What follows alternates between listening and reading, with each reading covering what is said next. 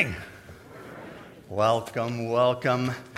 On a beautiful day, I just wanted to call attention to and make sure you knew this. For Wednesday night, you want pizza and pie. I know you're desperately seeking that right before you celebrate Thanksgiving. Just so you know, FYI, pizza and pie happens in Mosaic, but worship happens in here. We were just talking about that a little bit ago in the back. We did that on purpose so you could walk it off.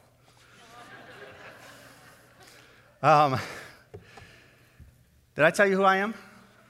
I might have forgotten that. For those of you at home, those of you listening on the phone, if you're new here, you have no idea who this guy is. My name is Doug, and I am a part of our pastoral staff. It is a joy to get to talk about and share with you our study. We've been studying Habakkuk. Pastor Trent made a big deal about this when he started this thing, right? This whole thing. So he said it, Habakkuk, that's how he's been saying it. And then he warned you that I was going to correct him. And I am. I went ahead and consulted with some Hebrew study scholarly types, and I looked in my Hebrew Bible. You want to know how to pronounce it? For real? You got to be willing to get phlegmy. Starts with a Chab, Ak, Uk. Habakkuk. That's the best guess we got. Which is funny because, what do we really know? I mean, think about it. Do we really know how people pronounced things back then? I mean, we're talking about real people. I mean, can you imagine what would happen 3,000, 4,000 years from now? Somebody comes across my name in writing, and they, with all confidence and absolute certainty, would say, well, the way they pronounced this back, in Old English, Douglas. That's what they would do, right? We don't know. I'll bet his mom called him Chabi. I'll bet his wife called him Cookie. Yeah. Because why not? Because they're real people. So we're going to be unpacking just the last 4 verses of Habakkuk. And just so you know, over the course of this, I've been trying to remember to say it the right way, but I will mispronounce this. I will say Habakkuk. I will say Habakkuk. I will say Habi. I might even say Cookie. We all know who I'm talking about. We're talking about a guy, a prophet of the Lord, who has this unique moment interaction with God. Different than the other prophets. He doesn't just receive a word from the Lord for the people. He talks to God, and God gives him a revelation for him that he gets to share. And he's lamenting. He starts by saying to God, God, your people are doing horrific things. Stop them. Bring your justice. Bring your holiness. And God says, I will. And I'm going to do it through the Babylonians. And Habakkuk says, no, you misunderstood me. We want your holiness, not something worse. And God says, no. I have a plan, and I'm God. And that means my plan is good, even if you don't understand it, because I never make mistakes. And last week, we heard as Habakkuk decided in that moment to praise God. And he writes a song. He wrote a song. It's poetry to express his adoration of the God who brings this reality, who's going to act. And as we wrap it up today, after all of his praising and remembering what is true, he wraps up his song with the words that we're going to be unpacking today. We're going to be talking about and exploring verses 16 through 19. Hear this, God's word for us today.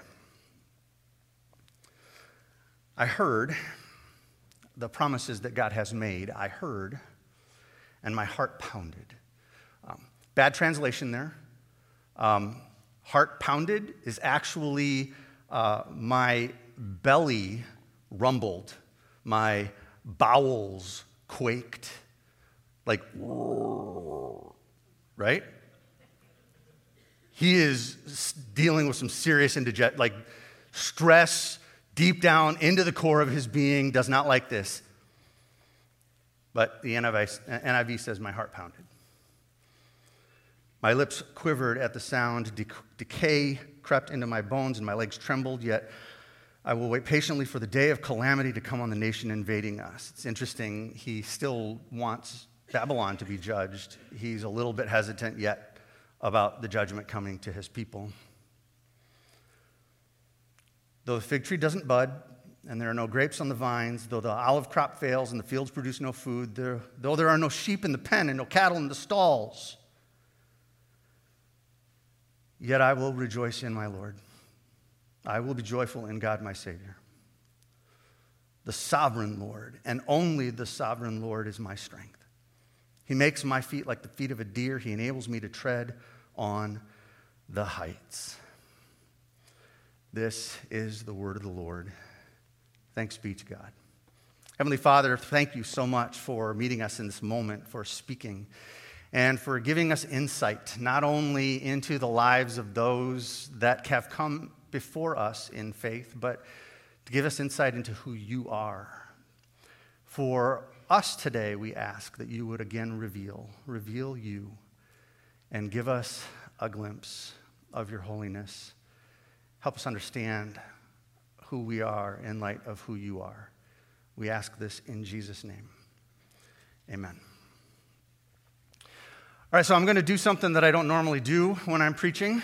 Rather than take us on a narrative journey through the passage and through God's word, I'm going to tell you about the 3 points that I'm going to make, and then I'm going to make 3 points. Feels like home. What I want to do today is I want to talk about, because I don't want us to miss it, how the people in our Bibles are real. And then I want to talk about the challenge, the importance, and the power of waiting. And then I want to talk about what direction God gives his people in the face of waiting and hardship and uncertainty. Now, maybe this doesn't happen to you. So we're going to start with number 1. Maybe this doesn't happen to you. It happens to me a lot when I'm reading the Bible, and I learn about these faithful people like Javi. And I hear him express his concerns. I hear him express his deep desires for the Lord, and I hear him frustrated and scared, and then I also hear him ultimately choose to praise and worship God, because of course, why would he not praise and worship God? And this is a story we hear over and over again in our Bibles, people who make mistakes and then come back around, or don't even make mistakes, they just are faithful. Shadrach, Meshach, and Abednego, we don't hear anything of what they did that's like, oh, they should be ashamed of themselves. We hear them say, even if the Lord doesn't save, I will burn to death and not worship you. Like these are powerful moments, right? We hear this of these people, and I don't think I do it on purpose, but as I'm coming across so many of these stories, I think sometimes I sterilize them. I start reading them as matter of fact because I know these stories. I'm familiar with these stories. We hear them over and over again, so we know how they're going to end.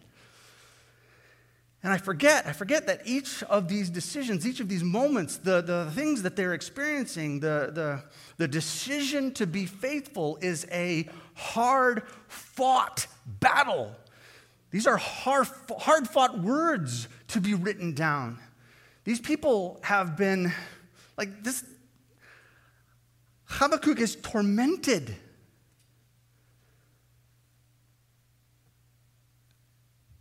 As he pleads with God on behalf of his people. These are real folks. They really existed. These aren't just spiritual superheroes. They're not just made-up characters in a book who had no problem giving in to God. They had to choose it. And I remember, as I was kind of contemplating this, it suddenly occurred to me that what we have in our Bibles is just these snapshot moments. Did you know the average lifespan back then was about 40 years. In 40 years, you get about 1.2 billion seconds of time. And the seconds that are recorded in our Bible are just a few thousand seconds of the 1.2 billion each of these people lived. Think of it kind of like in our current society. Think of it like an Instagram or a Facebook post. Like, seriously, when you're looking at people's pictures online, Do you ever see the worst picture? No, you got this one. Right? Airbrushed, perfect. Of course, sometimes they'll put up the non-made up, the non-good one, right? And then they're brave. Well, we just get a snapshot moment of people's lives over and over again, and that's what's happening in our Bibles. We're just getting a snapshot moment of Javi's life. Just a snapshot. And it's a good one. It's a healthy one. It's the one God wanted us to see. But he's also got a lot of other stuff going on. I mean, as he gets ready, as he hears what God has said to him, this must have wrecked him. Think about what he has to do now. He has to wait for God. He hears this horrible news from God about what's going to happen to his family and his friends and his neighbors. As Babylon, the great evil Babylon, is going to sweep in and demolish everything. Many will die. The house of God will be burned to the ground. And those that don't get killed are going to be dragged off into slavery to serve their captors. That's what God is saying to him. And now he has to live with that. He has to live with that every single day as he waits for God to take that particular action. And he's living with it with the people who are still burning their kids in front of other gods, who are still making the most horrible decisions you could ever make. And he's watching them continue down this path, even after these words that God has given him. And he's shared them. You know he's talked about it. And they're like, whatever. And for the rest of his life, it's very unlikely that he lived long enough to see Babylon come. For the rest of his life, waiting on the Lord. For the rest of his life, watching as people made decision after decision after decision after decision that was killing them. This is how he ended his days. And he's just one name of the billions that have lived since that time, who have had to do the same, who have had to seek faithfulness and deal with life when it gets complicated and hard, and faith becomes something you have to fight for. Let me share another. I'm going to talk about another person from our Bibles who had a crisis of faith. And it's somebody that we don't typically think of as having a crisis of faith. And yet he did. It's recorded for us. I want to read to you from the Gospel of Matthew. A real man whose heart was broken and struggled to remember to keep doing the right thing. It's just a little blurb here. Matthew 11.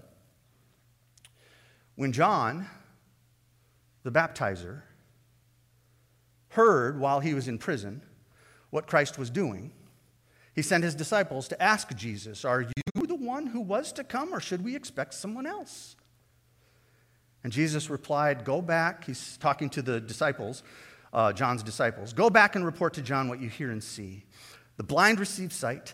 The lame walk, those who have leprosy are cured, the deaf hear, the dead are raised, the good news is preached to the poor. Blessed is the man who does not fall away on account of me." Did you ever think of John the Baptizer as someone who had a crisis of faith? Probably not.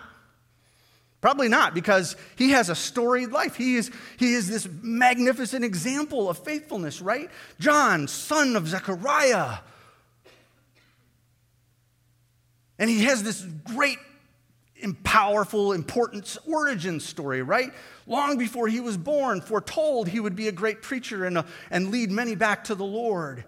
And then his father becomes mute because he laughs at the possibility, and the angel says, "You don't get to speak until you name him John." And you know mom and dad have told him this story over and over again. "Oh, honey, you were such a gift, but do you remember your dad couldn't talk until he named you? Oh, it was such a peaceful 9 months." We tell our kids those stories all the time. So he heard this over and over again. And then all the people around him, because they're talking about the fact that he has been prophesied, right? So all the people going up to him, oh, little John scruffling on the top of his head, you're going to be something someday. God has great plans for you. Right? People. Normal people. He's going to grow up to be somebody, and he did, kind of. I mean, he didn't end up like his dad, a priest, but by the time he's considered a man, he's out in the desert, he's prophesying, he's preaching, he's preparing the way for the Lord, and Jesus comes, and there's a declaration of the Lamb of God, and like a dove, the Holy Spirit descends on Jesus there at his baptism. And then John goes to jail. Jail! For preaching against the incestuous lifestyle of Herod, John ends up in jail. Lord, is this really what you had planned for my life? I had such a great beginning. Why this? And there he sits in jail. And time marches on. And the disciples he'd had, they went on to follow the Lamb, which is fine. He knew that. He said, I must become less so he can become greater. But this much less? And days turn into weeks, and that turns into months, and that turns into a year and a half. 18 months he spent in prison. And the only visitors he has are the disciples that have stuck with him. But time marches on, and imprisonment drags on. And can you imagine what he's thinking? What would you be thinking? What questions will be running through your mind? What happens if, like with John or with Habakkuk or in our lives, what happens when things stay tough? When uncertainty becomes life? I wonder, did John question why Jesus, the deliverer, didn't deliver him? Did he question why Jesus wasn't setting all the people free like him? I wonder when he heard how Jesus was conducting his ministry, that he would go and eat, and he would attend parties with tax collectors and prostitutes, and the filthy and the wronged he was hanging out with, and he was healing and preaching the gospel of grace and peace, after John's own life of purposeful self-discipline, self-denial. Did he question if his cousin had lost his way by living it up? When holiness is supposed to look austere and proper.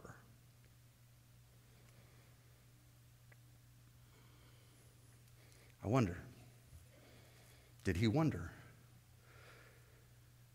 did I get it wrong by calling Jesus the Lamb of God? I mean, that's the guy God pointed out to me. But was it that right, or did I get it wrong? And after a year and a half in jail, and he's out of the loop, and he's struggling every day just to survive, John's faith wavered. And he sent men to ask Jesus, did I get it wrong? Because uncertainty and waiting can mess with a mind. These are real people, just like you. That's a good thing to remember. It's good to remember because when they're asked to endure and to live through uncertainty, or they're asked to wait, from how they experience it and what happens for them and the choice that they make. Because choosing how to handle uncertainty, choosing to wait. Waiting isn't something just put on us. It is a choice. And then we need to know as real people too, we can make that choice. Even when it's uncomfortable, even when it stinks and we don't want to.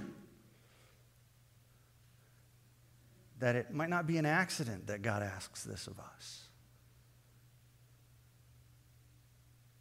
There are a lot of people in our Bibles ask to wait. It is a theme in our scriptures, the importance of waiting.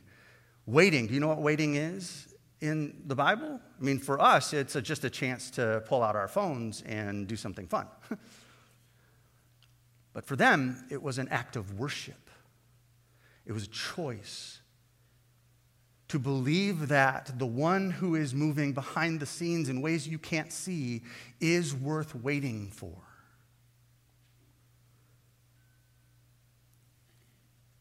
Even if his actions might not happen until years later, even if they might never come in our lifetime, that when we wait on the one who acts through the course of thousands of years, sometimes we wait a while.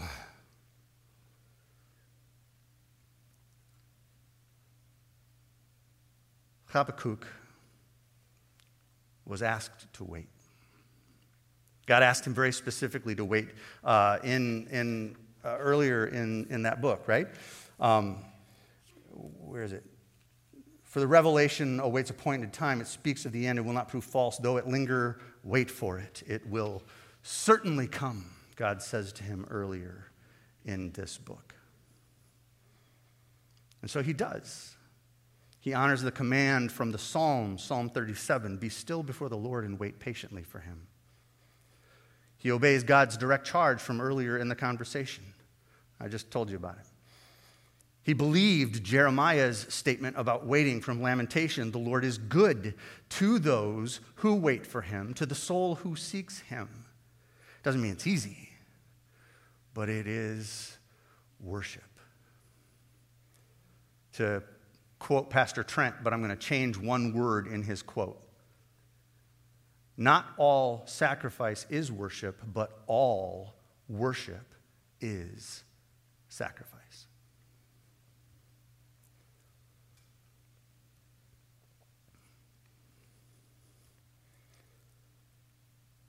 What's your worst memory of waiting? My hardest moment of waiting was at the birth of my first son. And there was some issues with labor. His heartbeat was like he was getting choked off. So they had to do an emergency C-section. It was on a Sunday evening, and the anesthesiologist was a long ways away and had to speed in. That woman drove over 100 miles an hour to get there. And while they had my wife in the OR, prepping her, getting her ready, they had me out in a hallway all by myself, change into these scrubs, and wait. And I sat there for an eternity. It was probably only like 20 minutes. But it took my life for that moment to come.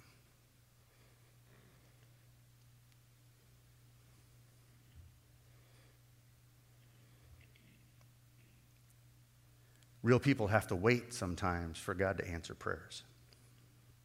And sometimes the memory of what God has promised is so distant, it's hard to remember, to believe that he actually made that promise.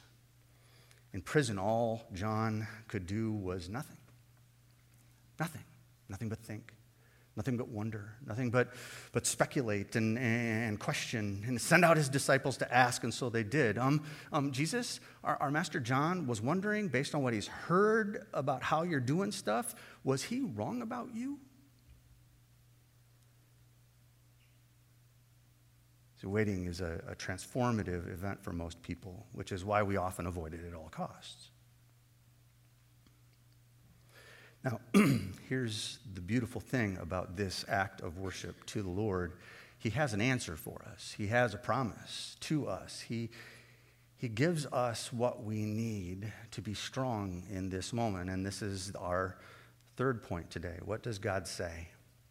And what God says to Habakkuk is a lot similar to what Jesus says to John. It's a lot similar to what God has said to many of his people through the ages. when people's faith is wavering, when they feel like they deserve a clearer sign, when people are feeling entitled to more from the Lord so that they will truly know if he is who he says he is, will he do what he has promised? Jesus says, watch for 1 minute and see what I have done. And then tell me if I am who I say I am. You know the things that God has promised in his word? Do you see those? Pay attention to the signs, to the fruit, to what's happening. You will know that I am God if you pay attention to what's happening. This is a wonderful answer, non-answer, right? It reminds me so much of what God said to Moses in Exodus when he calls him at the burning bush. He's like, Moses, come here. And Moses is like, yes, Lord. And he's like, look, I'm going to send you to Pharaoh to set my people free. And Moses says, who am I that I should go? And God's like, look, this is how you will know that I am with you. When you succeed, you will worship me on this mountain. Yeah, but I don't feel good now. No. When you succeed, you will know I have been with you. Trust me. Go do what I've asked. Trust me that it'll turn out. I love that response. It's this mind-bending, infuriating to humans, perfect response. And this is what Jesus says to John, and this is what God says to Habakkuk. And, see, I did it. Because God has proven 1,000,000 times throughout time that he is true. He's already done it. He's done everything necessary to show everything that we need to know. Jesus answers John with wonderful words that should make us think of Isaiah 61, because he's kind of paraphrasing Isaiah 61. The Spirit of the Sovereign Lord is on me, because the Lord has anointed me to preach good news to the poor. He has sent me to bind up the brokenhearted, to proclaim freedom for the captives and release from darkness for the prisoners. That's what he's paraphrasing. Although he leaves out a couple sections. Pastor Trent pointed this out to me. I'd never put this together before. When Jesus responds to John, paraphrasing Isaiah 61, he leaves out the part about setting the captives free. Because John's not going to get to go free. If you don't know how the story ends, he is beheaded in prison.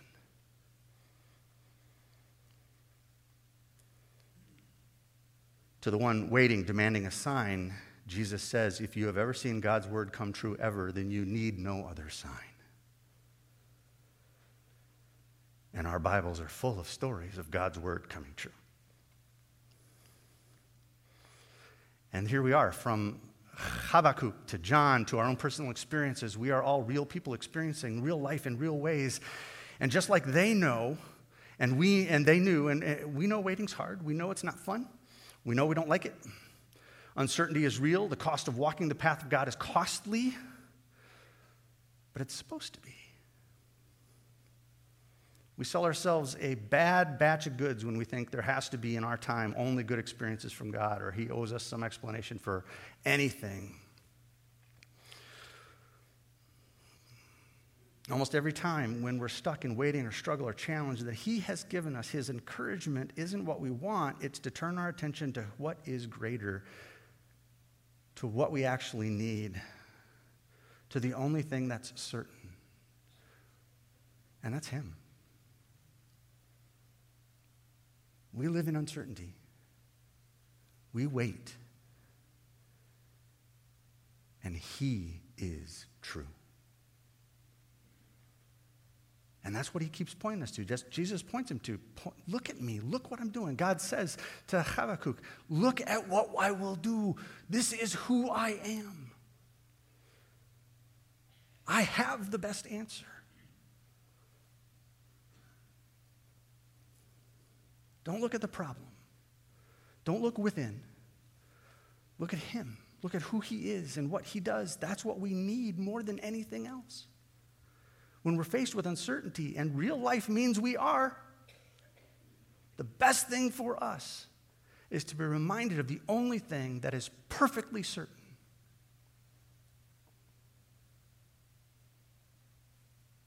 Jesus.